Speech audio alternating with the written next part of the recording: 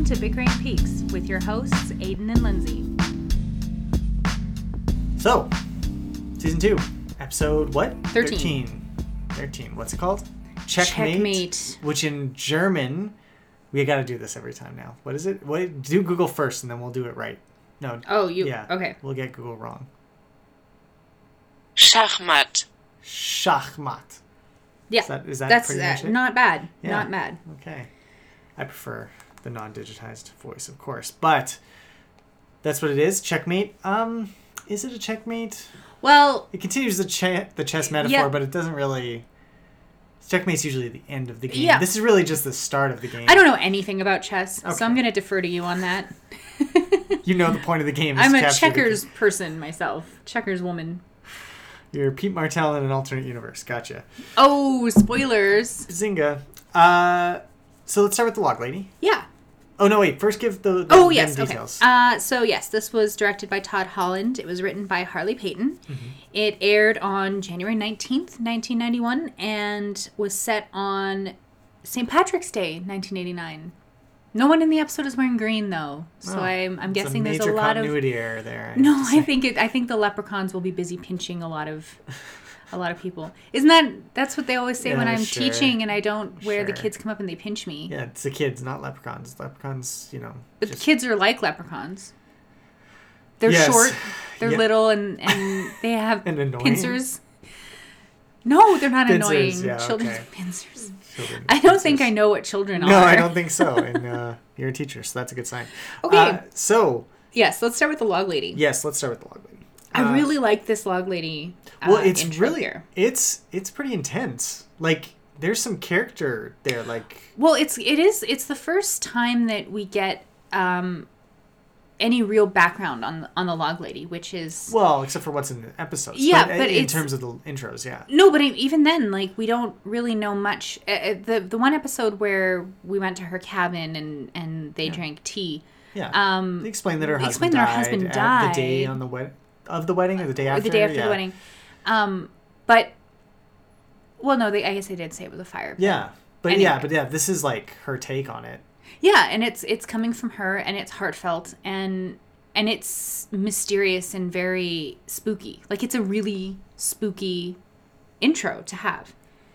She talks about how her husband died in a fire, and that everything that she loves is gone. Yeah. Her best friend is gone. Everybody, that's true sorrow, she says. And she thinks sometimes she can almost see him. And she asks the question why, and why, I'm assuming why her husband had to die. And then she talks about the fire, and I think this was it goes into kind of this primal zone of it's more than just fear of the fire. She talks about feeling fear, or she talks about feeling anger. Yeah. But the fact that she makes this distinction between a forest fire and a fire in the woods, I think taps into, and the way she delivers that line is I think it taps into that kind of primal, this is more than a force of nature. It's because, like a forest fire, and I mean, we just, for those of you who pay attention to international news, here in Alberta, we had a massive forest fire last May, and in Fort McMurray, and it devastated. It was the largest forest fire, largest natural disaster, I believe, in Canadian history, and devastated the entire town of Fort McMurray and the surrounding area. And seeing footage of a forest fire and the people fleeing these forest fires was horrific. And imagining that this is something that you cannot control. It's not something that you can, even with your best intentions, you kind of, the fire's just going to go where it goes. Happen, But that's not what this was. This was a fire in the woods, and that's a different connotation, right? So, what's your take on that? What do you take that to mean? Well, I just assumed it was an indication that the woods acted against her. That it was the woods burned themselves to kill her husband, right. As if it was the evil spirit in the woods that came out and actively went after her husband and killed him. And hasn't there been reference to fires consuming people from within in the show already? Yeah. Well, I mean, it's I mean, it's a motif, Fire Walk With Me, being the central one, but there's because saying that the fire is in the woods is almost implying that the fire exists inside. Yeah. Like, in a spiritual sense. Yeah. Right? So I think you're right. Like, I think it does seem like it was... I mean, I didn't read necessarily that it was purposeful, but of course, I mean, we've heard other characters talk about the evil that exists in the woods, right? So, yeah, it was just an interesting way of connoting that, I think. Yeah. That the body of the woods exists as a thing, and there's a fire inside it. Yeah. And that's what killed her husband. Yeah, that's what killed her husband, yeah. And I like that. Yeah. It's really spooky. It's a really poetic kind of exploration of her grief and her suffering. And I just... And her fear. Yeah, think. But she delivers that scene really well. Like she is... And the camera's right up in her face. She's very visibly upset. Even though this happened, probably, 20, 30 years ago or something like that. But she carries that in her arms, perhaps. Right. That memory and the pain that she suffered, and the anger. Which is, it's interesting that she lives in the woods still. Yeah. Because of that. It's almost, it's poignant in a way that she exists in the place that killed her husband. Mm-hmm. And I mean, I don't know exactly, where her cabin is. And maps of the town that were in the access guide and stuff like that. Like they've generally mapped out, and some people have figured it's close to Glastonbury Grove, which is a key point later. But where exactly does the evil reside in the woods? Maybe she's in a safe part of the woods. I don't know. Well, but still, it's just... when we went to her cabin, she did talk about how the owls couldn't see her once they were inside, right? And so I think she's kind of, it's a very much a man versus nature kind of motif that's come back. So here she's built an oasis from the woods, out of the woods. She's cut them down and formed a cabin, but it's a refuge. Wasn't her husband a lumberjack or a woodsman, right? I thought that, or a firefighter. Well, I thought a firefighter too, but I think that just because in my mind he died in a fire. Yeah, so why would he be in a fire if he's not fighting it? The episode proper. Yes, let's start that. Yeah. And boy, it's a weird opening. Well, it starts off in space. There's a shot of the stars. Yeah, and then these something whispers Cooper. Yes, there's a which I only noticed because the subtitles were on. We've been watching it with the subtitles just because we're watching it on the Blu-ray, and we're having some issues with, I don't know if it's our sound system or if it's the Blu-ray itself, but we're having trouble sometimes with the dialogue. So we are watching it with the subtitles. Never noticed that the word, or that the name Cooper was being whispered in the stars. But it ties in with what we heard from Colonel Riley and Major Briggs about his name, Cooper's name, being transmitted from the woods to space. Yes. So here we are hearing that transmission, maybe? Or coming back or something. Or, something. But anyways, and then out of nowhere comes these 3 flying triangles. Yeah. It's like a Zelda Triforce inverted. Or radiation symbol. I was thinking radiation symbol. It's not really, but yeah, it's close. And it's coming, and then it explodes in a burst of fire, or the screen at least explodes with fire. And Briggs is describing. I just want to go over the visuals first, because it's a very odd shot that you never see again in the rest of Twin Peaks. So with the way this is shot, it's kind of like this overexposed. Very bright Technicolor green. Yes. That we've never seen that color green before on. Yes, for sure. In the show, right? And Briggs is sat on a throne, a stone throne of some sort, with like ivy or some sort of really green plant just covered it, and all around him there bright trees. Mm-hmm. It almost looks like an impressionist painting almost, of the way the colors are arranged and the way he's kind of muted and everything. It's a really interesting just visual shot, and I think you're supposed to believe that that's where he was when he described, or when he's talking about what he describes. Yeah. That this is kind of the location he was in. At least that's the way I've always interpreted it. Well, the thing that troubles me about that is that he doesn't remember where he went. He doesn't remember anything about it. He has amnesia. The only thing he remembers is a giant owl. Yes, scaring him. Yeah, and but he doesn't have any other recollection of anything. Well, he remembers coming back through a fire, I think, or something like that was how he described it. But that's it. Yeah, he remembers his re-entry, and it's odd because he says he re-entered in the clearing where their fire had been. Yes. So he basically came back in the same spot. But he seemed to have appeared at the end of last episode in the house magically. There was no opening of the door or anything like that. It was the lightning struck, and then there he was. Yeah. So it's a little either... Yeah, a continuity error, or it's something else spooky and supernatural going on. Maybe he was transported from the Glen to his house or something. Or maybe, you just were supposed to see him come in or something in the house. But in any case, so, what else does he say? He talks about the owl that terrified him. Yeah. And then he has a scar behind his ear, though. That's the thing that Doc Hayward is taking a picture, and it's of 3 triangles, and it's the same shape that we saw flying through space in the opening scene. He, after talking about what he does remember from his vision or his quest wherever he went, he goes and talks about.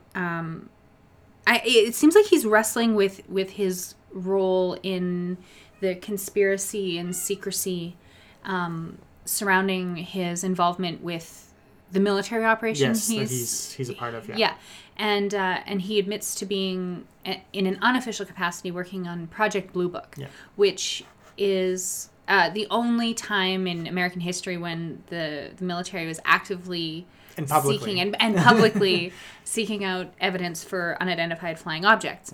Yeah. It closed in 1969, something like I believe. That, but in an unofficial capacity, Major Briggs and others have been working at it for, their careers. So this is what he's been doing out in the woods. Yes. Now, sorry, he does say all that, but before that he seems to have like a crisis of confidence. That's what I was saying. Yeah. That he's wrestling with his role in this secrecy and conspiracy, and he talks about how this might be bigger than all of that, bigger than these man-made institutions that he's pledged his life to and taken an oath to, right? I have it paraphrased as he's talking about how secrets are of less importance to him now. I don't know if that's quite accurate, but... Yeah, exactly, because I think he feels like... He says that he feels that this might be connected to his soul. Well, yeah, and he asks... Oh, God. Is this meant for the soul? My soul? What is this? Like, I'm air quoting this. Like, what is he talking about? Was it his experience in the 2 days he was missing? Was it his project that he's working on? Like, what is the this that he's talking about? It's really mysterious. It is, and we don't get any answers to it because the Air Force, a couple of Air Force walk in and cadets or somebody right when he's about to give the juicy bits, he gets whisked away, and Truman and Cooper kind of. Are like, no. Well, Truman especially is like, no, he's my friend. I'm going to keep him here until... But Major Briggs is a good recognizes good that this is what's happening. He was expecting these guys to come. Yeah. So this is like the Men in Black kind of idea that they're stepping in because he had this weird experience, and now he's going to go have his debrief and his brain wiped or something. Whatever. He's going to be corrected from... But just talking about, to come back to this idea of conspiracies and everything...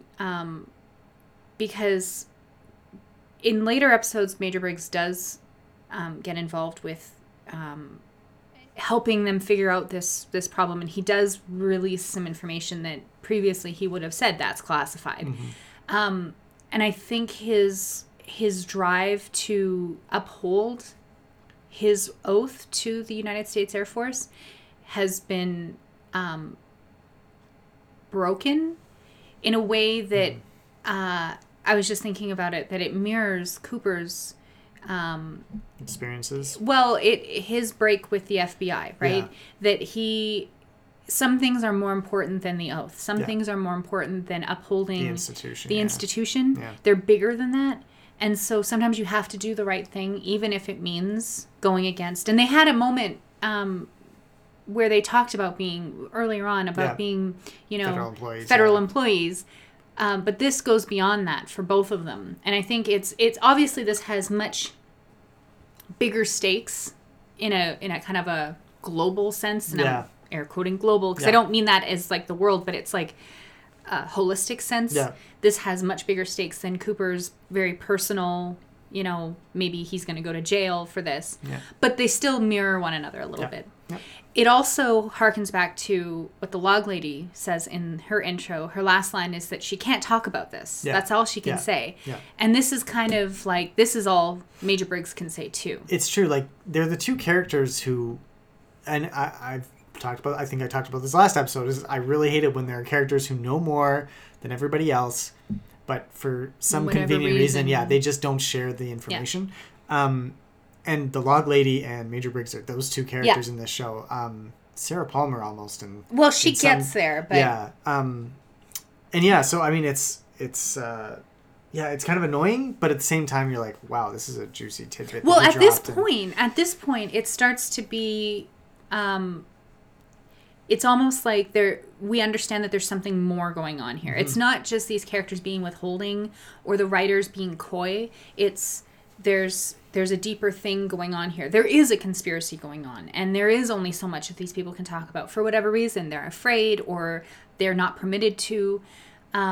It's more than just a convenient storyline trope that the story is, or that the writers are falling into. Yeah. So I just thought that was worth bringing up, especially because I know your feelings on this. Yes. So. Yeah. No, it's true. Yeah. So then at the end of the scene, Cooper's looking at the Polaroid of Briggs' scar, his new one on the behind his ear, and then some water drips on it from the sprinkler system. Yes. And I don't know what is that a reminder of Leland? Well, I think we're supposed to understand that these are elemental forces, things that are happening here, right? Yeah. We're talking about fire. We had lightning and everything in the previous episode. Water, which played a crucial role in Leland's death, and is where Maddie, Laura, Teresa's bodies have been found. So we're talking about some pretty base elemental forces, natural things that are escaping from the man-made structures of the station, right? Yeah. And it comes back to bear at the end of the episode when there's a couple of fires that get started. That's true. At the very end. Yes, I forgot about that. Yeah, no, it's for sure. So yeah. Okay, yeah, so that first scene it's quick, but a lot happens, actually. Yeah. Staying in the sheriff's department, but just in the next room, we have Denise trying to coax Ernie into making a call to Jean Renault. And I really do love the way that these two characters play off one another. Well, and then when Cooper comes in, they kind of messes it up, because basically Denise calls Ernie a coward, and then he's like, Ernie Niles or whatever is one of the strongest men I know or whatever. And he picks up the phone, and then as soon as he starts dialing, he's like, please don't make me do this. Don't make me do this. It's really funny. It is really funny that he's such a coward. And he's such a... But he can be prodded so easily. Yeah, like, totally. It's just like... Well, you appeal to his manhood, right? Yeah, and I think it's... In a sense, it plays into the transphobia that a person like Ernie would probably feel... That Denise is, trying to massage his shoulders and hold his hand, and he just doesn't want it. He doesn't want to have anything to do with that, and so to have a trans woman be like, you're a terrible man. Yeah, it's an interesting dynamic, and then for Cooper to come in and his first reaction is to be aghast at that Ernie took a bite out of the donut and put it back on the plate. Yeah, that's true. I forgot about that. Yeah. It's just a kind of a fun little scene that after the somber quality or the really serious nature of the previous scene, this is kind of nice. I love Ernie, especially his excuses are always, he just comes up with them like, I'm a CPA, I'm not cut out for this. He's welcome comic relief. Yes, and it feels like the actor can pull it off, and the writers actually cared enough to write it well that it makes sense. Yeah. So, so then still in the sheriff's department. Still in the sheriff's department, a little less interesting. So Andy walks in. Yeah. And Dick is there waiting for him. In a full trench Dick coat, Tracy detective getup, hat, the whole deal. Yeah. And the best part of the scene is that Dick asks why Andy was late, and he says, "Where have you been, Andrew?" There was a cat in a tree. It's just underscoring that Deputy Andy is maybe not the best man to take on a heist mission. Or I mean, these are the normal crimes. These are the normal things that the sheriff's department gets called for. With, but So then Dix gives some background that the Happy Helping Hands organization doesn't have Nikki's info, but the orphanage does. So they're going down to the orphanage to steal that information. Yeah. And it's kind of odd because Lucy, I don't think she can hear them. I don't know because Lucy kind of like comes out to like look at where they were standing after they've left. I don't know why she would do that unless she heard something, but in any case, then Cooper comes by. Well, I think she's just suspicious of what they're up to. Yes, yeah, probably. Right, yeah. that's all. True. But yes, then Cooper comes by to get a drink of water from the water fountain, the water cooler, which I think is kind of a nice little nod because Twin Peaks being the water cooler show, and here you have a water cooler in the hallway that the main character is employing. It was just kind of a nice little touch. Yeah. But he does come out and asks about... Well, Lucy informs him that she looked through every national newspaper and couldn't find anything that looks like a chess move. Yeah, in the classified section, or any reference to Wyndham Earl either. Yeah. So Cooper's still waiting for the next chess move to come, and it hasn't yet. So he looks a little bit concerned, but he'll figure it out. There's nothing to do about it. He takes it in stride, as he's been taking most things in the last few episodes. Yeah. So we go to the Double R. Yeah. And there, Ed is looking a little perturbed. Well, I don't think he's looking perturbed. I think this is a moment when I think there's some clarity now for him and Norma. Yeah, I don't get where it's coming from for Ed, though. I mean, okay, so basically he slips her a note with the bill saying we need to talk. Yeah.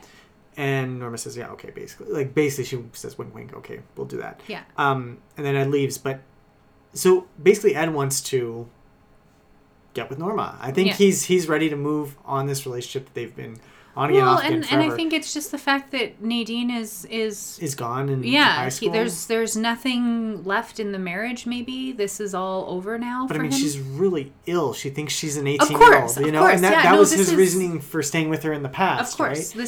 This is. I think it's that Ed has reached his breaking point with the whole thing. Yeah, he has. Yeah, and I don't blame him. I mean, it's not easy to deal with someone or to not. It's not easy to care for someone who is mentally unwell. So especially considering Nadine seems much happier as an 18-year-old. Sure, you know, like she does. She's not obsessed with the drape runners or depressed about, not being rich for Ed or anything like that. She seems much happier in her. So maybe there's an element of Ed recognizing that this is for the best. For the best, maybe? Maybe he's not going to put as much effort into fixing her or curing her. Yeah, it's true. I mean, the show doesn't go into it at all. I mean, Ed doesn't really talk at all this episode, despite him and Norma's relationship taking a very drastic turn. Ed doesn't do much of anything. He doesn't get his side of this argument in. So maybe we'll watch in future episodes and see if he backtracks a bit or explains after the fact.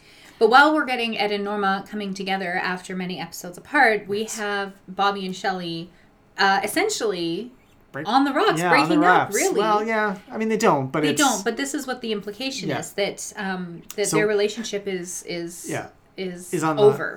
And so I love the way it starts, though. This scene is like a weird mix of domestic, like, everydayness. Mm-hmm. Like, Bobby walks in, he's got his tie on, and he's just like... is he reading the newspaper? He's reading the newspaper, I think, and he's sipping his orange juice. Meanwhile, Shelley's disgusting and covered in stuff, trying to feed she's feeding... It looks like baby food that she's feeding.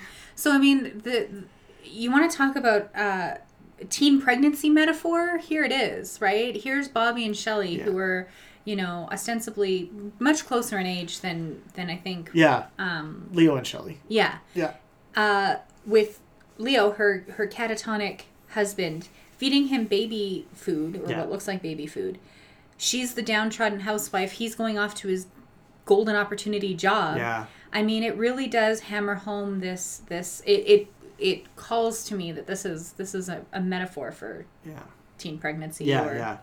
Well, teenage relationships in general. I mean, like, it really does remind you that Bobby's still a teenager. Everything I said last episode about him really trying to band down the hatches, subverted it's gone this time because he has. Well, he just says to her, he's like, "Well, there's nothing you can do. Like, you should be at home with Leo. That's what you've got nothing better to do." Yeah, which I guess we should have seen coming with the way that he reacts to Audrey. Yeah. Audrey is unattached. Audrey is a free spirit. Yeah. Audrey isn't married. Yeah, exactly. So I mean, the complications of this one time, it was an exciting love affair when the danger of Leo, finding out about them was ever present. Yeah. Now that that's gone, maybe it's like he doesn't have any interest in Shelley anymore. And I think the fact they've been building up Audrey as a potential love interest for him in the last couple episodes has really influenced how he kind of handles that. Right. I think he's like, oh, there's something new on the horizon. Yeah, Audrey's fun and different. not just with his job, but with, potentially his romantic life. Yeah, so. yeah. So Shelley's old news. Yeah, and she's heartbroken. Like, she's angry. She slaps him. Really mad. It's a great scene. Like, they really do play it well. These are two people who were so hot and heavy a couple of weeks ago, and now the pressures of this life that they're trying to make work for each other are just too much. Yeah. So poor Shelley. Once again, we're back to poor Shelley. Yeah. So then we get this nice panoramic shot that is ruined by James calling Ed on the phone and asking for all $12 out of his savings account. I love the way it's played out too. I don't think I would have heard this if we didn't have the subtitles on. Yeah. We get gas, Mom. Uncle Ed? Yeah, it's me. Where are you? You all right? Oh, I'm okay. Look, I need a favor. I need you to get all the money out of my savings account. Only $12, James. Well, whatever's left. And yeah, so he has. But for what? What does he want? He wants it know. He wants it sent to this bar out on Highway 96. I think he says. So, presumably it's Wally's bar. Yeah, probably. But he's calling from the garage, and then Evelyn walks in. Yeah. And she wants to know all about Twin Peaks and everything that happened to. And he monologues again. He monologues the shit out of it. I found he talks a little bit coldly about Laura, but then it's hard to know. Like there hasn't been a lot of passion in much of what James has said, even when never. Well, yeah, even when Laura's death was very fresh and new. Yeah. There didn't seem to be a lot of. Like, I just remember the scene in the graveyard in the cemetery when he and Bobby are fighting. Yeah. And he's just still so stone-faced and like Yeah. So it's maybe it's just the same. His character has been very consistent in that way, I guess. But it's just wooden dialogue, wooden delivery, wooden everything. And I mean, this is probably some of the best of the worst of this plotline because he kind of explains that like I had a life and it was mine. I was happy with the life I had. Yeah. And then when Laura died, she kind of took it all with her, and that's kind of I mean, fair enough. That is kind of what happened to James. Yeah. But then he just gets on this self-righteous, self-pitying streak of like every time I tried to help, another girl died. It's like no, you fucked with Maddie. You kissed her. You were making out with your ex-girlfriend's best friend. Like, you're all over the map, James. Yeah, this isn't you trying to help that's the problem. It's... Yeah. It's a very typical teenager response. Like, everything is so... revolves around you when you're a teenager. And it just, I think, in trying to be this mature grown-up... He's just he's not. He's so clearly not. And the fact that he only has $12 in his bank account is kind of reiterates that. Yeah. It kind of reminded me of the way when Donna went to go talk to Laura's grave and gave her kind of speech about how Laura's death kind of was still hanging around. It felt a lot like that, and just like that one, it was not very helpful. It didn't help me. It didn't help me sympathize with the character at all because I'm just like. But I think Donna's was more heartfelt than James's. Yeah. And I think that comes from the natural extension of their deeper friendship than here. It's just James and Laura had an affair, really. Yeah. But it's still the thing that it does for me is it really does bring to the fore the fact that it reminds us that Laura still was the center of this whole story. She's kind of, as we've talked about, been shuffled to the side since her murder was solved. Yeah. But she is still hanging around. For James especially. Yeah. Like, I think that's really the only character for whom Laura's presence or Laura's life, Laura's existence... is still the driving force. Yeah, has any matters at all, right? So... Yeah, and okay, the part that annoyed me the most was like Evelyn said like, "Oh, I know how that feels." Yeah. Really, Evelyn? You know how it feels when someone's murdered every time you try to help them? Yeah, and then you want to ride on a bicycle across the country? Motorcycle. I said bicycle again. Yeah. Yeah. No, Evelyn, you don't know that feeling. Your feeling is different. Yes, you also want to leave. Well, but... it's just It's just bad writing. Like, it's just so bad. It's really hard. It's plot, characters being inserted into the plot rather than plot emerging from character. Absolutely. So and that's just how, I mean, okay, if you accept James's pussy ass response to someone else that he cares about getting hurt is to just run away, then sure. His character still makes sense to want to run and be away from Twin Peaks. I get that. But doing all this stuff with Evelyn and everything, that doesn't make any sense. Why would he want to get involved with another woman who has her own issues and has clearly no idea. has much bigger, much more adult issues than anything he's dealt with. Well, I mean, he tried to help Laura with her cocaine, and he didn't know about the adult issues that she was dealing with, really. But and he couldn't handle that when they did. You're right, exactly. So it does seem, it just, I don't know why we spend so much time talking about it. No, I know, really we can matter. just move on. But anyways, at the end, Evelyn begs him to help her. Yes. Doesn't specify what that looks like. After they made out again, I think. Yeah. And then her husband comes home or something. Or he's leaving again. She has to, see him off. Oh, was this where, like, she has a bruise in this scene? And then She was 5 wearing minutes later, she doesn't? Well...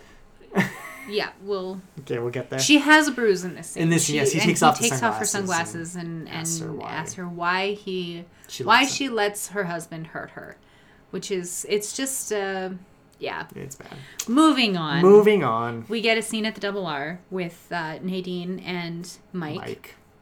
That is once again very sexually aggressive. Pretty rapey. Yeah, Nadine begging Mike for a date. And Mike turning her down really harshly. Harshly, but I think it's, he wants to be clear. Yes. He's like, I am not interested. Not at all. Yeah. And then she tells him that she thinks he's the handsomest boy she's ever seen, and then forces herself on him, kisses him, and like crushes him into the adjoining stools. And okay, he seems to kind of like it. Yeah, after a while, after she leaves. Still, I'm just like, again, switch the genders. Yeah, and that's like a super creepy scene. Yeah, right? not cool at all. So I don't know why that's allowed to happen, but it's 1991, maybe. But why does the show get a pass for that when they can clearly deal sensitively with someone with a character like Denise, or issues like rape and incest, where they can deal with those sympathetically, and then all of a sudden you have this trope being flipped on its head and played for laughs when and then that's like what you'd said, I think it was 2 episodes ago, you were talking about how Nadine is trying to be a man, and that's where some of the jokes come from.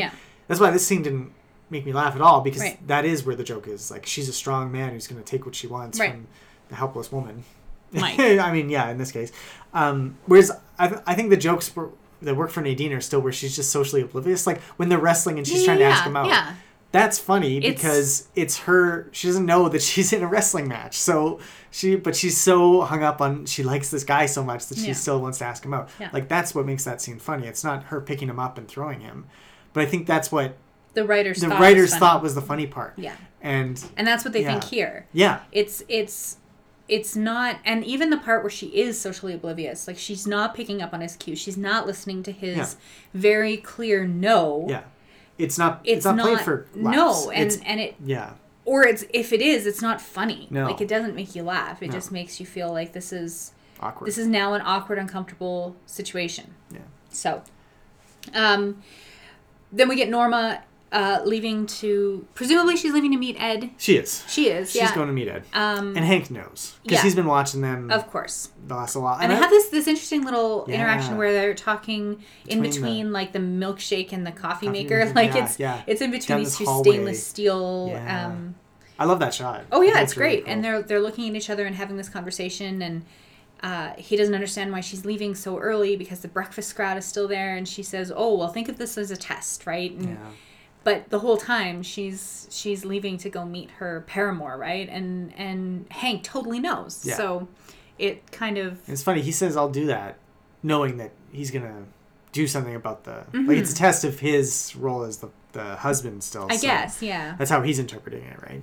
Less as a husband and more of the possessor of Norma. Yeah, right? Exactly, but, yeah. So then we get... head over to the Blue Pine Lodge, and it's the first time, I think, that... it's the first time we've seen Harry and Josie together since Josie's become Catherine's maid. Yep. And I thought it was interesting. I assumed it was the first time he saw her in her maid getup because she takes off the hat as soon as she sees him at the door. Oh yeah, she's very.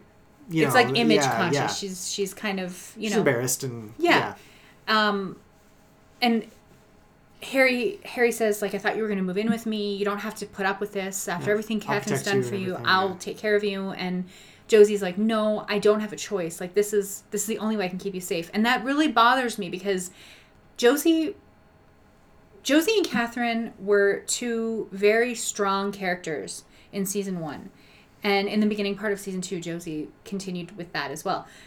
And ever since her plot with Eckhart and Mr. Lee and everything kind of started to spin out of control, she has lost everything. Mm-hmm. She has no strength. She has no control over anything that happens in her life.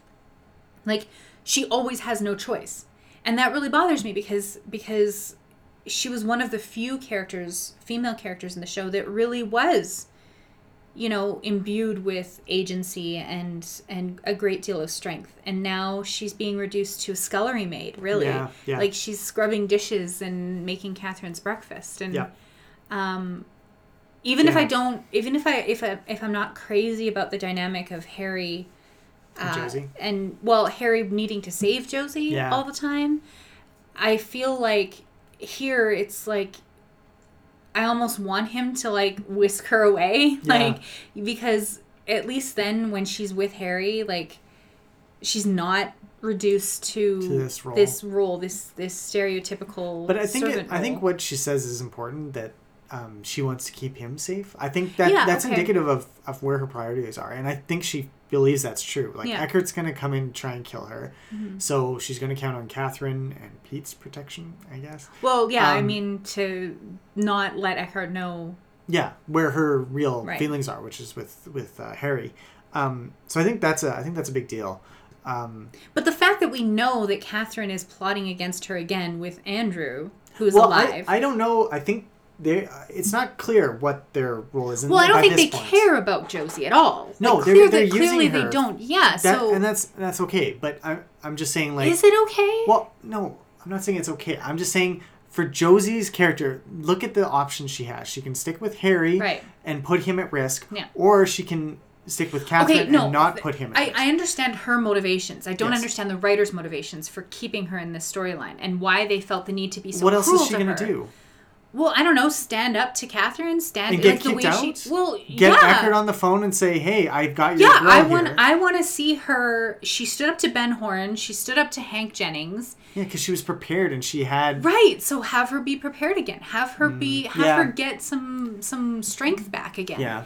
I mean, I guess this is just showing that she was kind of on Eckert's leash the whole time. Well, perhaps, and without his support. That's what makes it so gross to me, is that she's a strong female character who wasn't actually all that strong. Yeah. Or isn't anymore anyway, and now she's just the whim of all these other characters. It seems like she could at least be scheming in this point. Like, looking for some dirt on Catherine. She's just given up. And that's kind of, it rubs me the wrong way. I can see that, I guess, yeah. But anyways, also Harry gets a huge boner from having her need help. I think Harry just always has a huge boner for Josie. Okay, it's true, so in fairness, I mean, their relationship is fairly new, so they're still honeymooning, and all this shit is happening. So the tension and the but I do think it really is like he needs to save people. Yeah, and he needs to. Josie That's why he's the sheriff, right? Yeah. No, I think he wants to take a protective role, and I can't fault him for it. No, it's such a minor thing. Like, I don't, and like I said, in this scene, I kind of it's not cool that he keeps pressing when she says no, because again, it's another dubious consent issue in this episode that bothers me. Yeah. But okay, like, I mean, I think she does want the comfort from him. And he wants to help her, and that's genuine, I think. It is. I think. But I've had this conversation on Tumblr now with Alexis, who was on the show, a couple other people who've chipped in, that sex doesn't always have to be nefarious or doesn't always have to be something that's used in a manipulative way. It's what's frequently portrayed on screen. Sex is a tool, right? I'm not sure at this point if that's what, like, I don't think Harry is he's not manipulating her with sex. I think Josie will always feel like sex is something that you use to manipulate because that's where her background is. Well, I think that's why she's not interested in having sex with him now. Right. Like, she's saying no and stuff because what is she going to get out of it? He already is offering her everything she could want. She's at the lowest ebb of her. But I also think that for Harry, who's this very laconic, stoic, not much of a talker, not a sensitive new age guy, right? Yeah. That if he's going to comfort a woman, it's going to be with his body. That's the only way that he can do it. And I don't that's in keeping with his character, so it's fine. But, just this storyline kind of, to borrow the parlance of, the tumblers, it's squicky. That's a phrase? Yeah, it's like, instead of saying something triggers you, you say it squicks you, because it's not like this causes someone to have a PTSD flashback, but it rubs you the wrong way. Yeah. Just enough to make you uncomfortable. It's squicky. Okay. You never heard that term before? No, that is purely a Tumblr term. Well, no, I don't think it's a Tumblr thing. I think it's a social justice warrior thing, if you want to go with that. Sure. Okay. Yeah. Anyway. Okay, so at the Great Northern. Yeah.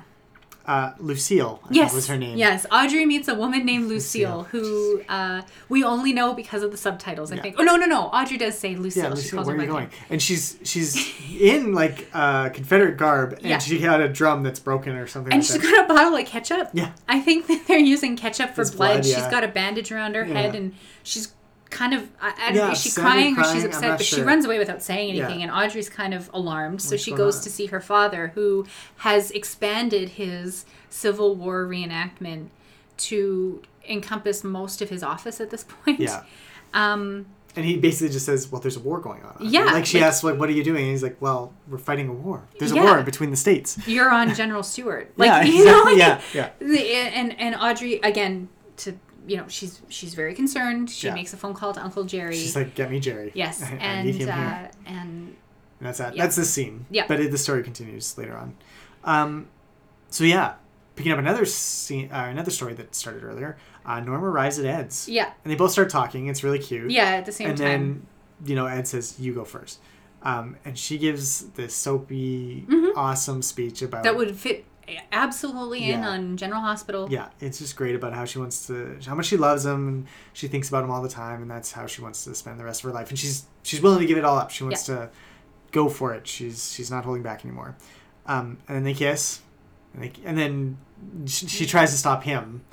So that he can say what he wants to say. But it's the same thing. Yeah, he wants to say the same thing. And then he says later. And then they just keep kissing. Well, yeah, it's one of those, like, dramatic pan shots of, like, the clothes falling. Well, it's just her coat, but it's, you know. They go down her body, and then, she drops her coat. But it's, so this is the first time they have sex. Well, I don't think they were sleeping together before. I don't think so either, because just the way they react here, either it's been a very long time, which is possible, or this is the first time. Yeah. Because I mean, I'm just, a lot of people that I've spoken to believe that they were having an affair, a sexual affair. I didn't read it that way, and I don't because I mean that's the whole tension, is that this has been unrequited love. Right. I mean, it's still it's still an emotional affair, which is still devastating. But I mean, look at who they're married to. They're not happy with the people they're married to. So it shouldn't be. I mean, they should just call it off. Yeah. Exactly. Would be the adult thing to do, but it's not the soap opera thing to do. Well, yeah, and it is hard, especially for. I mean, Norma's just weak for the longest part until she kicks Hank out. But Ed, he really does have a hard choice. Like, does he leave this woman who has no other supports, apparently, has no help or family or anything nearby, to fend for herself and with that's why a serious mental illness? Now, with her, like, he sees her happy and he sees her... Yeah, and he's like, maybe she doesn't need me. And, exactly. And that's probably what's prompting this. Yeah. But still, I feel like this is like either the first time in like years. Yeah, like since they were an item in high school. Or like maybe they had a brief fling. Yeah. 10 years ago. Right. In the 20s before. Well, they don't have any kids. Neither of them do, I guess. Nope. But yeah, maybe before Hank went away the first time. Yeah. Something like that. Or whatever. While he was gone or something, right?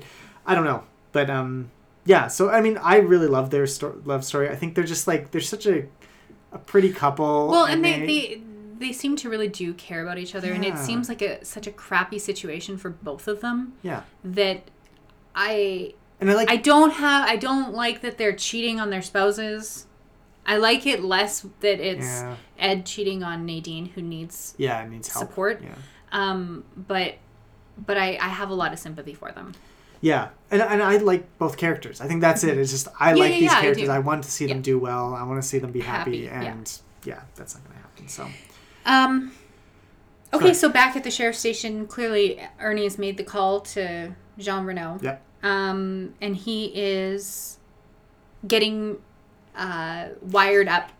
So we had another scene of Hawk applying the wire to Ernie. Well, yeah, he did it previously with Cooper and Ed when they went up to One-Eye Jack's, but here he's doing it to Ernie, who is sweating profusely. He suffers from hyperhidrosis, which is excessive sweating. And he I love this how he describes where it came from. He's like he was leading a battalion in the Cold War or in the Korean War. It's the 49th parallel, which is just bullshit. Like Ernie Niles never led anything more than the accountant's ball for the guys in prison, I guess. I don't know. Yeah. Like really, yeah. I love it. Everything he says. You just got to assume as soon as he starts talking, you're assuming he's lying. It's bullshit. So it's great to watch because you're like, none of that happened, and it's just entertaining. Yeah. But then But he's trying really hard to put up a front that he is capable of handling doing this. Yeah.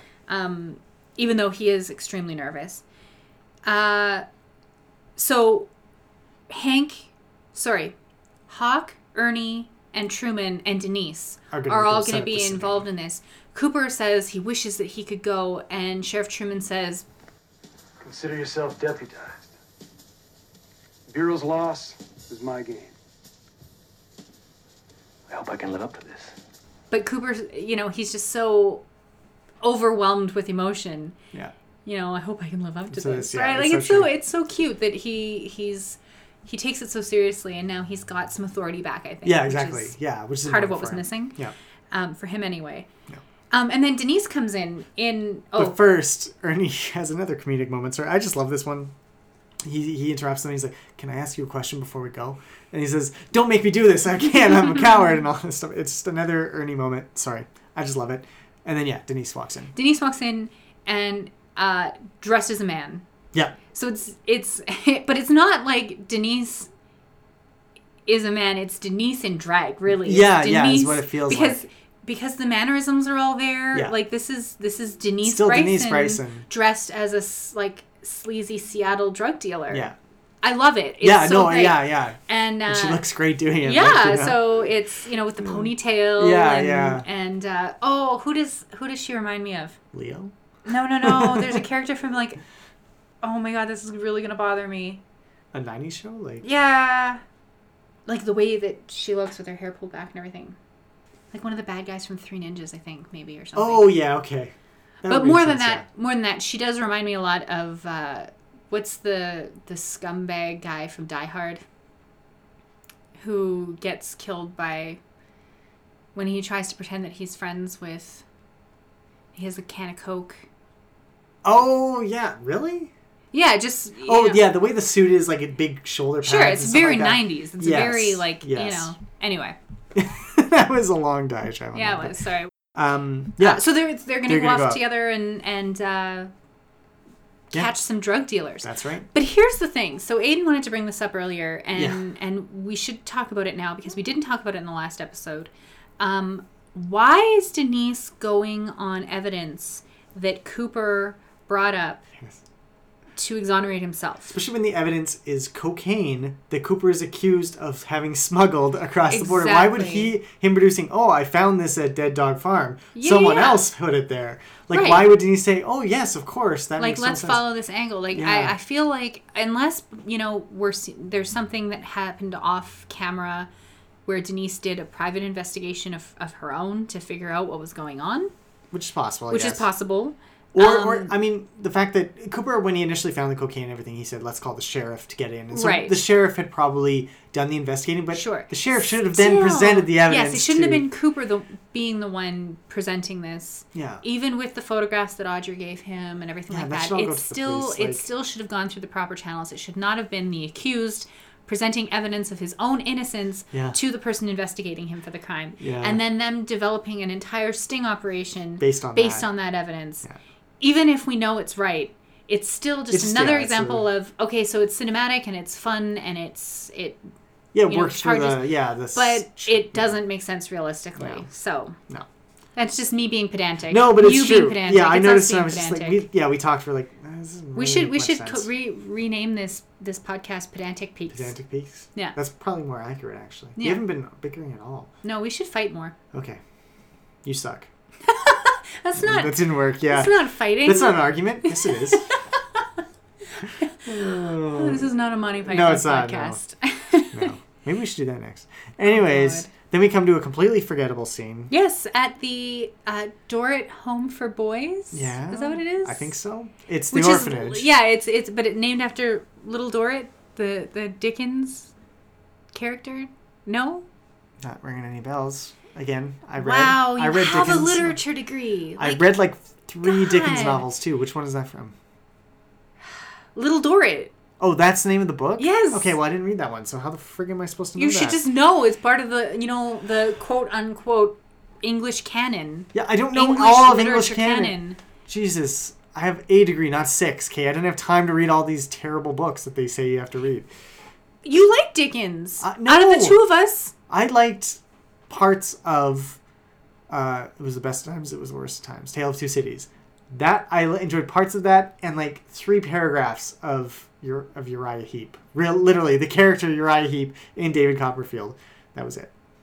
See, we should do this about books. We would bicker much more if we were talking about books. Yeah, because we disagree so much about literature. We do. You hate the books I like, and I love the books that you hate. Anyways, Dick they sneak in. It's so stupid, and Dick is just like thumbing through files. First of all, the only interesting thing in this scene is that Nikki's last name is Needleman, which is whatever. And then Dick's just like thumbing through the files when a couple comes in looking for what's the a little name? Boy. Danny or something? Donnie, I think his name is. Little Donnie. And Andy, of course, freezes, has no idea what to... He's not... I can never see him going undercover. That's for sure. Not. Although he is the only sensible person in this entire scene. He's like, true. Dick, grab the file, let's read it in the car, let's go. Yeah. Because all they want to find out is what happened to his parents, right? Yeah. Remember, that's what their conversation was. And it's not like anybody's going to need his file in the next little while. No. Because he's already with... although then they have to break back in and put it back. But it's not even clear what happens. Whatever. This family comes in, catches them... They're all bumbling like, oh, we can help you. Like, the family thinks that they're with the agency. And Dick lies and says... Little Donnie is... dead. Dead tired, I mean. I'm afraid little Donnie, he isn't feeling... It's such an... It's a go-nowhere scene, first of all. Totally. Like, we don't learn what they found out. I mean, I think in future episodes maybe we do. Oh, yeah, no. I mean, they do learn something from it, but we didn't need to see that whole thing happen. It was just an excuse to... have, like, an awkward Dick and Andy scene. Like, yeah, which, I mean, now... these two are now, like, partnered up in investigation. Like, can you bring back Donna and Maddie? Yeah, I'll take please? Donna. I'll take Donna and James at this point. Yeah, No, I'll take Donna and Maddie. At least Dick's funny. And Andy's funny too, so... Anyways. Speaking of Donna... Yeah, we get... Donna comes over to Ed's place looking for James. We haven't seen Donna in a little while, haven't we? No, and she's still... Well, she's been at the school. We've seen a few episodes of her. Yeah. Her hair looks good. Yeah. I just noticed she that. Does. She looks a little pulled together. Yeah. Closer to the pilot. They've redone her hair to be a little more... Well, it's more stylized. Yeah. It's a little less... straight and plain. Anyway. Yeah. So she's there. She wants to find James. Ed says, "Oh well, he called. Good thing you're here. Take the money." Yeah. She says, "I'll take the money to him." He's like, "Sure, why not?" Yeah. Like one slight mention of what are your folks gonna think? Yeah, but, you know. Well, no, I mean whatever. It doesn't matter. It's true. I'm gonna go up to Wally's and hang out with my love interest, who's off banging another chick. Yeah, and bring him his $12. He can buy a couple cappuccinos. Like, what is the point? What is the point? Yeah. But it is a nice segue. Yes. Because Norma appears out of frame, and so they've just finished yes. I guess, post-coital bliss. Yeah. She has to go back to the diner. And then she leaves, and Hank is there. Hank's in the... he snuck in the back door or something, yeah. He's in the middle of their living room. Yeah. Where was he the whole time? No, I think he snuck in through the kitchen and right behind them. It's really weird. It is. Like, he's just there He's just there. And who's manning the diner, too? Again, pedantic peaks. That's right. I'm thinking about the logistics here, guys. And how did he get there? Does he have a vehicle? He's sleeping at the Double R. Like, how is he getting around? Maybe Twin Peaks is really small. Yeah. I don't know. I have no idea. I don't know either. This is why my stories never go anywhere. This is why it takes me years, because I have to think of every little thing. Yeah, you don't. Just do what they do. Just have him appear. Just Hank appear in the middle of the living room. Solves all your literary problems. So Hank beats up Ed. Yes. Ed's terrible at fighting. I know. This is he's not a great bookhouse boy. Really. Well, maybe the bookhouse boys are not about fighting. They are called the bookhouse boys. Sure, they're maybe readers. He's the reader. They're intellectuals. He's the poet of the group, perhaps. But then, then Nadine shows up, though, and saves the day. Yes. And this is my favorite Nadine scene She by just far. goes berserk. Just wastes Hank so bad. Oh, totally. Which is... At one point, again, picks him up and throws him through the... She swings her bag around, and it's clear that there's something weighting down the bag. Maybe a textbook or something, yeah. Well, but it looked, when I was watching, I'm like... Does she have a bowling ball? Yeah, that's what I thought too. Yeah, right. It was just great. I like that. Yeah. But anyway, she just wastes them, and then goes over to comfort Ed on the floor. And who's just bleeding. Like, "What's going on, Nadine?" And she's like, "Yeah, I'm here to save you. Don't worry." Yeah. Okay. Which is kind of sad in retrospect, because he has just finished. Yeah, an affair. But I mean, she doesn't even know they're together. She doesn't know they're married. She doesn't know anything about that. She and Ed are married. Well, yeah. So she doesn't. She clearly doesn't take the relationship. She was making out with Mike. Yeah, exactly. Yeah. No, it's the show is kind of giving Ed carte blanche to kind of do what he wants with. Yes. But anyway, we go back to the Great Northern, and we get Ben explaining his military strategy to Bobby, and it's not a historical military strategy. It is as if the South were winning the Civil War. Yeah, I don't know the Civil War. I'm not well versed in the Civil War, and at least not the major battles. Yeah. We learned about them in school, well, I did. I never learned anything about the Civil War except for it was about slavery and the South lost. That's all I know. Okay, so this is the point that I brought up in the last episode, that this is kind of a problematic storyline, because Ben Horne seems intent on playing the role of General Lee. Mm-hmm. And winning the Civil War for the Southern states. Yeah. And this is portrayed as being vital to his mental health. He needs to do this. Yeah. That's where this story ends up going. Yeah. And that sits really poorly with me. Yeah. Because, Ben is a terrible guy. He's not an upstanding individual. In his mind, he thinks of himself as valorous and worthy of the penthouse suite in the office skyscraper that he constructed for himself. Yeah. But that also means that he's equating himself with the losing side of a pretty clear moral battle that happened in the middle part of the 19th century. Yeah. He's putting himself on the side of the bad guys, and their survival and their success is what needs to happen for him to get better. Yes. Here's the problem with viewing it that way, is that a large portion of America still views the Confederacy as fighting for a noble cause, fighting for states' rights, fighting for freedom, exactly. And I think that's it, and it's been romanticized to no end. Oh, yes, of course. Even people who don't support slavery and aren't racist still feel like, yes, the Confederacy was misguided but noble. Yeah, it was. They were fighting for what they believed in, and they lost despite all their best efforts. But they're wrong. Yes, but they were totally wrong. But I think you're not supposed to read that as as being a moral choice here because, of course, the Confederacy was a great noble enterprise with slightly misguided ideals. I think that's how fucked up, frankly, sorry to our American friends, but that's how fucked up America is, that they really view the Confederacy, which was fighting for owning people, as being just a little misguided kind of, ragtag bunch. What does that say about Ben Horne? I don't think you're supposed to read it that way. I think you're supposed to read it as him just being him fighting a well-known losing battle that was gallant in its efforts and failed. He wants to be the star who should have succeeded. Okay, so the metaphor here is that he failed to keep his business alive and he failed to, despite being a noble, generous gentleman who was fighting for his best interests and his version of what the good world should be, So this is playing out as a metaphor for Ben's... Yes. From Ben's view. Yes, exactly. So we are supposed to read this ironically. A little bit, yeah. But Ben is completely... Yeah. I don't think it's so much he's fighting as the South and the Confederates, not as a slave owner, and that's the distinction. He's fighting it as a Southern gentleman. Yeah, exactly. Yeah. And he starts putting on the accent in this scene and stuff, Okay. We're going to have to come back to this. Okay. This plays out over a few episodes. Yeah, there's a few more episodes of this, I still enjoy this plot line. Same. And I don't know if we're in the minority here, because I think a lot of people view this as one of the poor... Yeah. It's lumped in with the poorest Jameses of the... And, the little Mickeys. Yeah, but even though I still like it, there are parts that... Yeah. Squick me. They're squicky. Yeah. Okay, I don't really like that term, but I will use it because it squicks me as well. Yeah. But anyways, he anoints Bobby General Meade, who is, I guess, a Northern general, and said, well, I just defeated you. Are you going to surrender? And Bobby's just like, I'm going to go talk to Abe Lincoln first.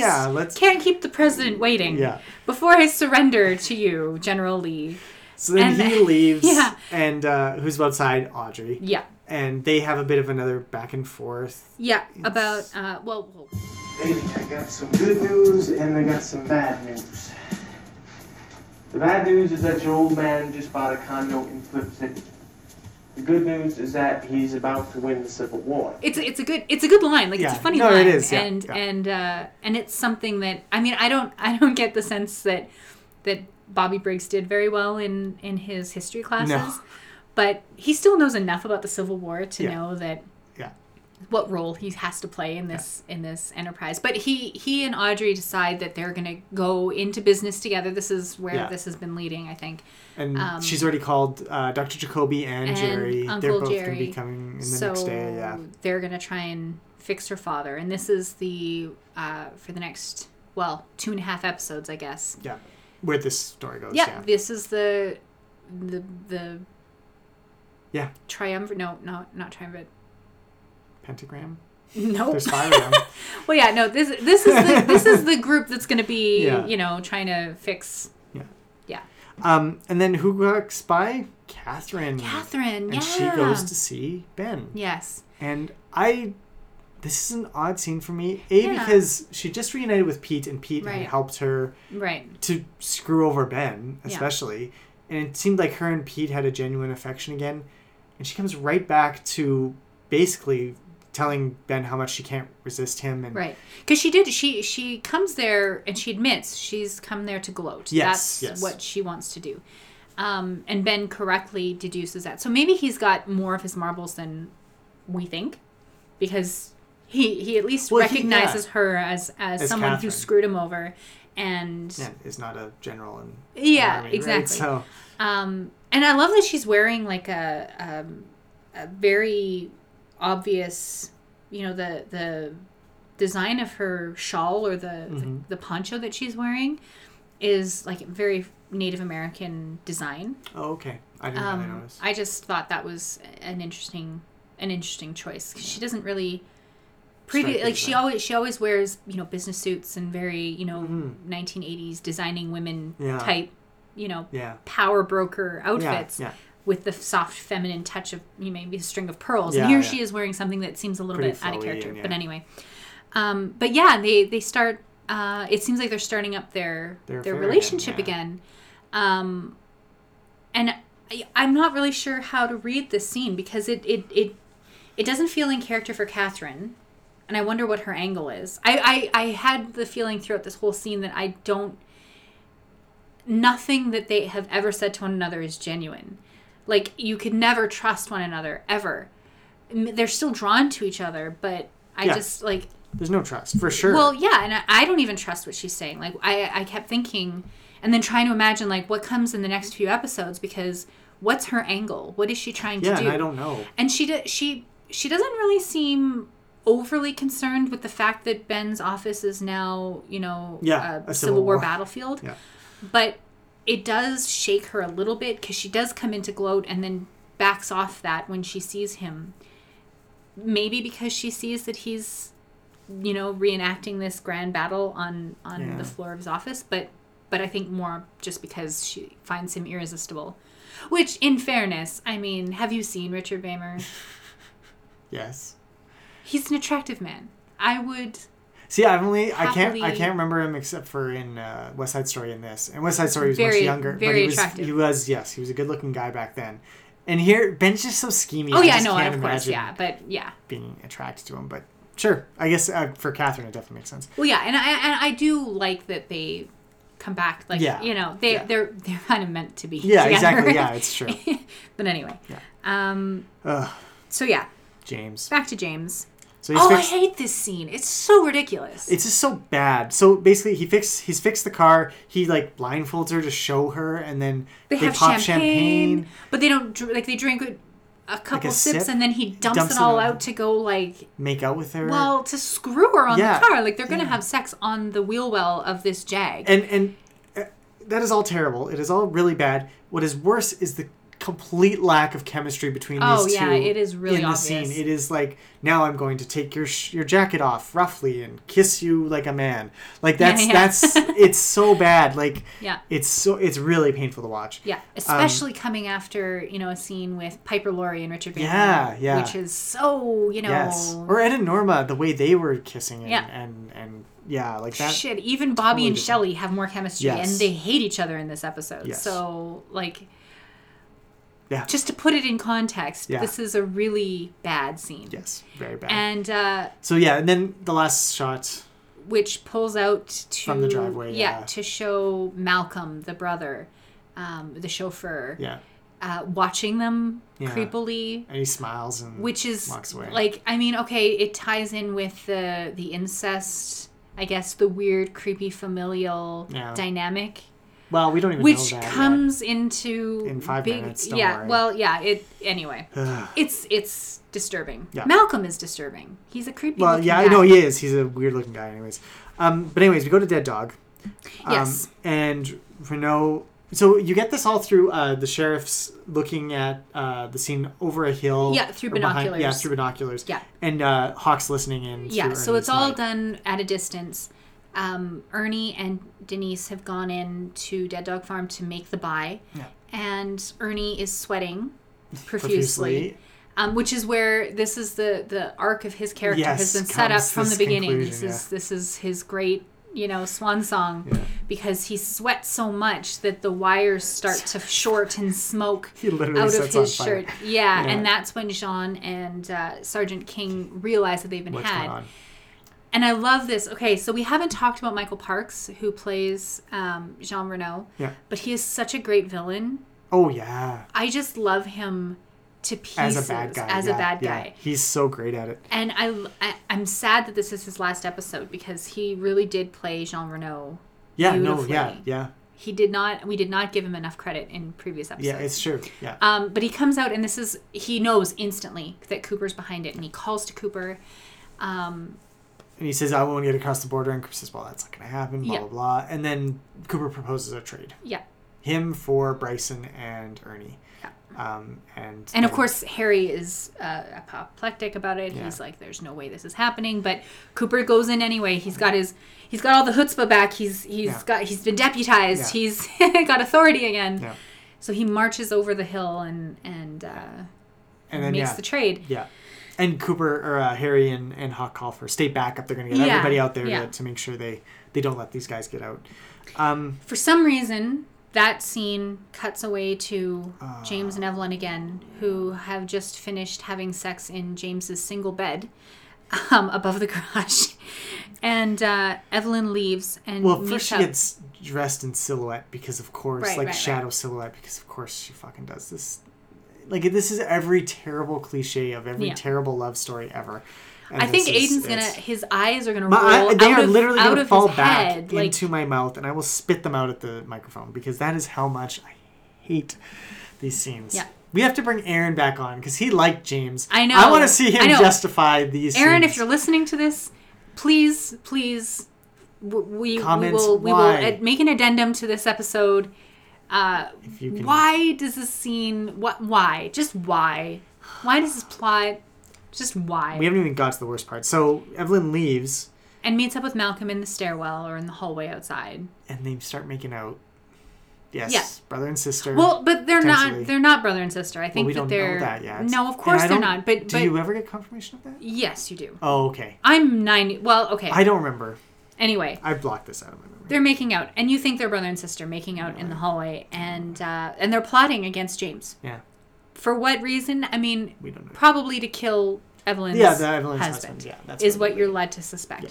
But it's... and then Evelyn, like, they embrace...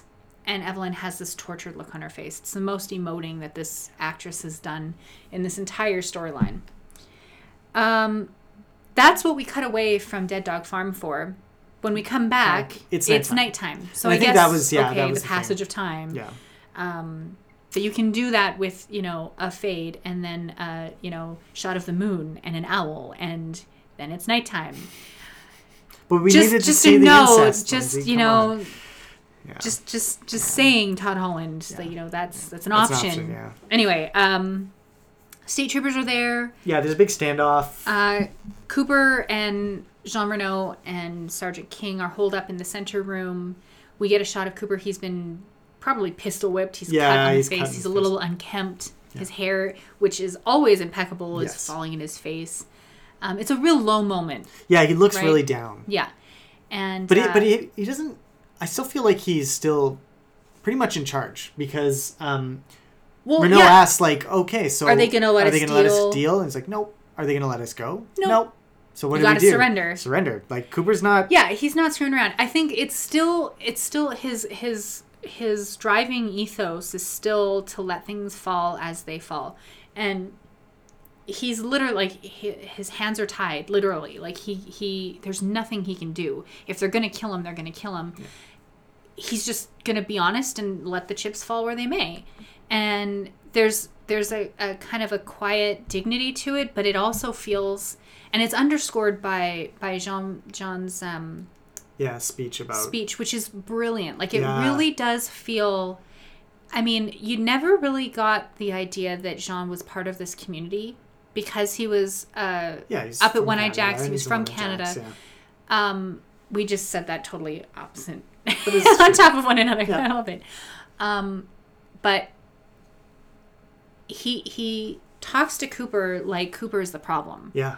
And then you get a shot of Cooper, and it's brilliant acting. It's like, does he believe that maybe he was the problem? This? Like, does he think that this is what he brought the nightmare with him, right? And so it is really good. And I mean, it's obviously just he's doing correlation, whereas Cooper would look for causation. Sure. Cooper didn't cause anybody to get murdered or anything like that. Of course not. But he just happens to be around when this stuff happens. But, and Jean Renault blames him for the murders of his brothers and blames him for the collapse of his drug dealing empire, and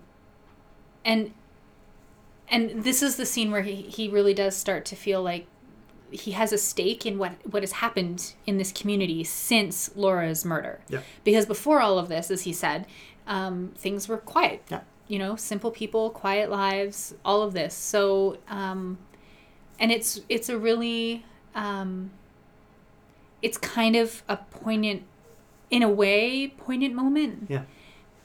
Mostly because of Cooper's non-reaction, but the internalized reaction that you think might be happening behind his eyes. And it's a great piece of acting between Kyle MacLachlan and Michael Parks playing these characters who are really torturing themselves or have been tortured psychologically by what's happened.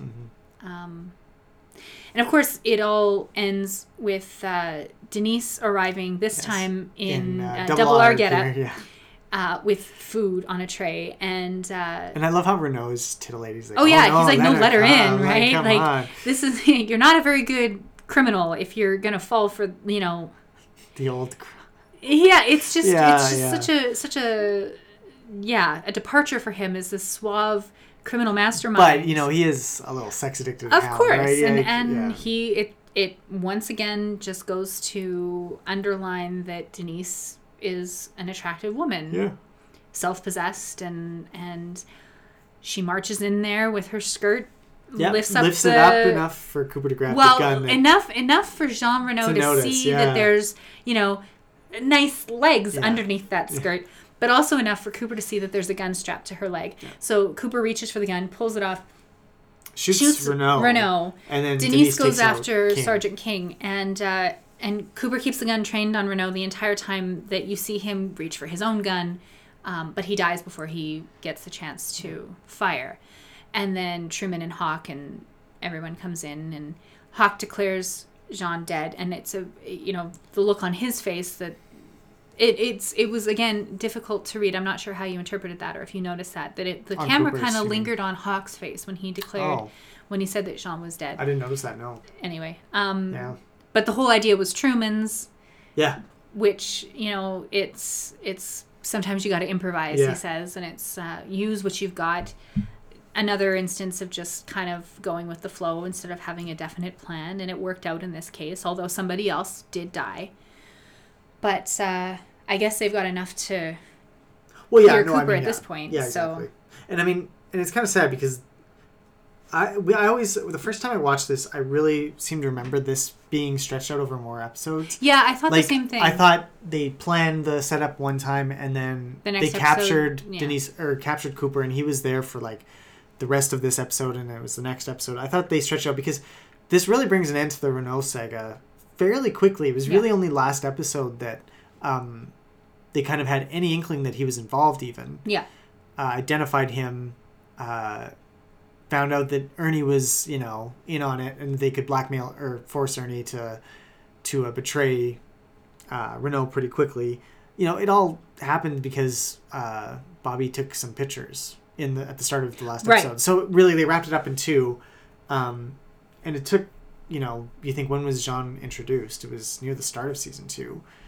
Yeah, when Audrey was up at One Eye Jack's. Yeah, exactly. When his first introduction was, and he disappears for several episodes, and we don't hear from him again until here, and it literally is wrapped up. He has, all of 5 minutes of screen time, really. Yeah. So it's kind of. Now it feels like it was rushed because they had a good villain, like you said. Of course. He played it so well. And the danger to Cooper was there, ever present again. So, and that's why I always wonder, why didn't they just, they kidnap him or they get him as a hostage? And I guess Renault asks, well, are we going to kill him or not? Right. Why would he even ask that? To me, Renault is so hell bent on revenge. Right. And he knows that they're going to come in guns blazing no matter what. It's maybe a clever parallel to Ben Horne's unraveling business situation too. That when these powerful men lose control, what defines them, they don't have the ability to think on their feet as well. Ben Horne descends into Civil War madness. Jean Renault makes rash decisions with police officers or FBI agents. Cooper manages to keep control by giving up control, which is maybe the contrast here. Is that Cooper can stay calm and collected. Outwardly, anyway. Well, by giving up control over things. He appears calm and collected, though. Even when he's talking to... Of course he does. Because he's a suave francophone, from Montreal. That's in my headcanon. Yeah. No, he ran the mob in Montreal for sure. So he was the mayor? Yeah. Oh my God, I can't believe I said that. We should cut that. No, he just ran street construction business for a while. That's all. Same thing. But yeah, so I don't know. honestly, I don't really buy it. I don't buy that this was all wrapped up neatly. Yeah, it did seem like a very, very rushed ending. And maybe it's rushed. Maybe it feels rushed because we liked him so much. Yeah, and you don't true. realize you like him so much until he's not coming back. Yeah. And that's what made me say that here, is that it was the realization that, and like I said, I've watched this so many times and I always am shocked that it happens so quickly. Yeah. So it's maybe that's why. Yeah. So. Yeah. So yeah, we go leave there to the Johnsons again, and the power is cutting in. Yeah, so Shelley, she's having a nap or she's watching TV or something, and there's a record on though. Oh yes, there's a record on, and the power starts going out, and the record starts to fade or slow down, and then it picks up again, and then the power goes out, and then so Shelley gets up to investigate. Yeah. She thinks Bobby is involved somehow with this. I don't know why she would think that, but she's living in this half-finished house. Yeah. Like it's probably just Leo's shoddy electrical work. Yeah, but she goes to investigate. She calls out Bobby's name. She goes to Leo's bed, and she sees that there's a clown doll sitting on the bed, spinning. There's like a ball on it, in its hands or on its nose or something like that, which is creepy. Really creepy. So then she continues searching, and she finds his chair. Yeah, and it's empty. Yeah, wheelchair is empty. She spins it around, and then she looks to the wall, and who's there? Leo Johnson with cake on his face. Yeah, looking like a clown. Yes. Like a scary clown. Is there a clown on the wall? I thought so decoration? Too. Yeah, I thought so. At one point, there was another clown. Yeah, I think it's just I mean it's. I mean, Leo was playing a clownish character for this season so far, absolutely. And now he turned into these. But it also plays into is it colorophobia, the fear of clowns? Well, yeah, that's what I'm saying. Like he's now the scary clown. Like clowns can be funny, and then as soon as they turn evil and try and kill you, they tend to not be so funny, right? Yeah. And that's the thing. Like, Leo was playing a funny character this season, spitting up and saying new shoes. Mm-hmm. And now he's going to try and kill Shelley again, right? Because he says, Shelley, and then she screams and the lights flicker out and stuff like that. Yeah. And that's the end of that scene. And, but it does set up that the power was going out. Again, we have electricity coming into play again. Well, that scene is very Lynch-esque, like the way it is. It the feels way like the music is cutting in and out, and the lighting is flickering, and it's adding to the fear. The music is really great. Like it's a dark, scary scene with some comic undertones with the clown imagery. Yeah. So it does. Yeah. Yeah, I like that. It is. It's a really very unsettling scene, and it plays into the final scene, which is again very unsettling because we get. Well, it's very quick. It is very quick, and we had to watch it like 3 or 4 times with the subtitles on in order to catch all of the bits of plot that are being thrown out. Because Lucy's talking. And of course, when Lucy's talking, everything is jumbled anyway. So there really isn't much that she says that is important. But so Truman, Hawk, and Cooper are returning to the sheriff's station after what happened at the farm, and Lucy is standing outside the sheriff's station. Oh, really? Yeah. Okay. Or inside, in between the doors. She's standing, but she's not in her office. And she explains that she got a call. She got a call that there was a bomb in the woods, but they don't say where the bomb was. While she goes to call the fire department, but the volunteer fire department was playing bingo, so it took a long time for them to get rounded up. In the meantime, there was an explosion. In the meantime, there were 2 explosions, or an explosion that caused 2 fires. Yeah. We only find out that one of them was at the power station. At the power station, which caused the power issues that are going on. Yeah. Hawk, meanwhile, goes off to the generator. Check the generator because they have they'd have a generator. Of course, and so he correctly figures that something isn't right. Yeah. Meanwhile, Cooper goes into the station. He flicks on a lighter. Why does he have a lighter? He doesn't smoke, but he has a lighter. And he uses that to light his way to the sheriff's office. And he calls Sheriff Truman in alone. He doesn't want Lucy to come. And when they enter the office, Truman enters the office and they find a dead man, a dead body, propped up in a chair with there's a like deer or a moose or something head next to him. And a chessboard on Sheriff Truman's desk, and the corpse's hand is pointing at a piece. Well, at a piece or at a square on the board. Yeah. And so, Cooper basically says, "Who is it? I don't know. It's a chess game. Windom Earl's next move." So that's why Lucy couldn't find the move in the classifieds, because Wyndham Earle was planning all along to, kill Kyle MacLachlan's brother.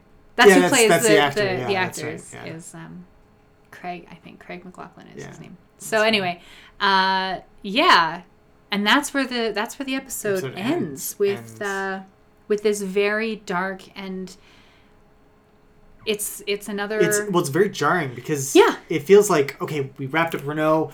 Let's bring in the next bad guy. Yeah, because this all happens very, very, very quickly. Yeah, this whole scene is like 45 seconds, maybe a minute. Right, and it comes on the heels of another, a couple other quick scenes that ended rapidly. Yes. So it's these last couple of scenes especially felt kind of Lynchian. Like sometimes he'll speed through important stuff in order to not Lynchian, Lynch-esque. We're going to say that. His style as a director, his style was always to linger on things. Well, that's the thing, and he did in the Leo scene. Like Shelley's there, and the music's coming in and out. She goes through the whole process of exposing. She could just turn around and Leo's there, and it's scary, and she runs away. But they didn't. They stretched out, and then sometimes he'll have, and the way Lucy does it, where she's talking in the background, providing the exposition, but that's not where the focus is. The focus is on Cooper traveling through to find the body. Right. And having those things go in parallel, that's a very. I'm not sure I buy that it's a Lynch thing. I think it's a trope, like a horror movie type thing that I would. No, but usually horror movies only have one focus at a time, and that's sure. But I think it's still on the whole, this is a far more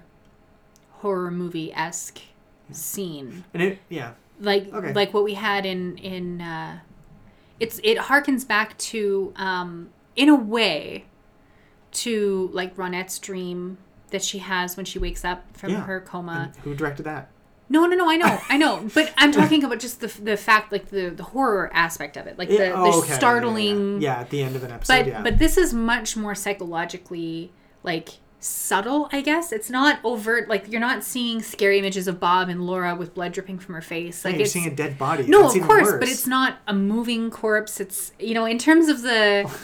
The uncanny valley aspect of it, corpses are always going to make you unsettled, right? Yeah. So it and it's dark, and there's literally power the outage. Power's It is, but I'm just saying it's there's nothing to light the way. It's not.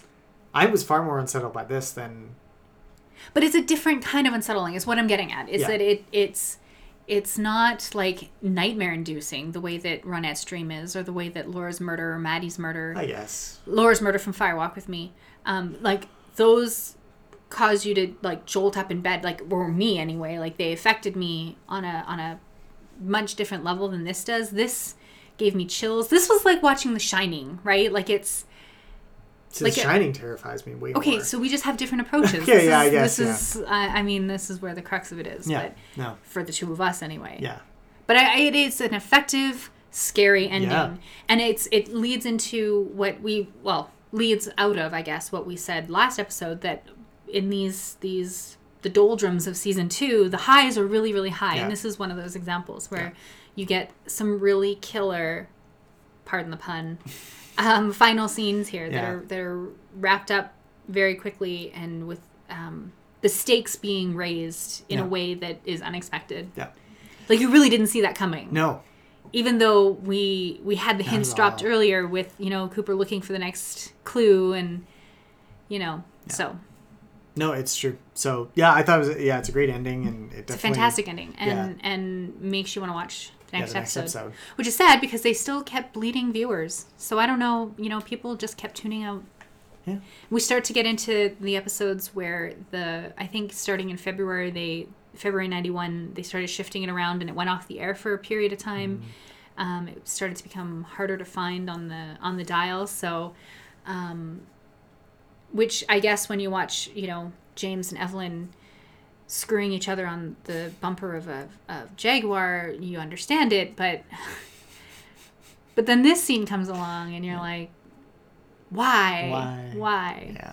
But anyway, we'll get to that. We have a couple more episodes left before things really start to ramp up towards the series finale. So it's coming soon. Yeah, hope you'll continue joining in, and we'll see you next week. Yep.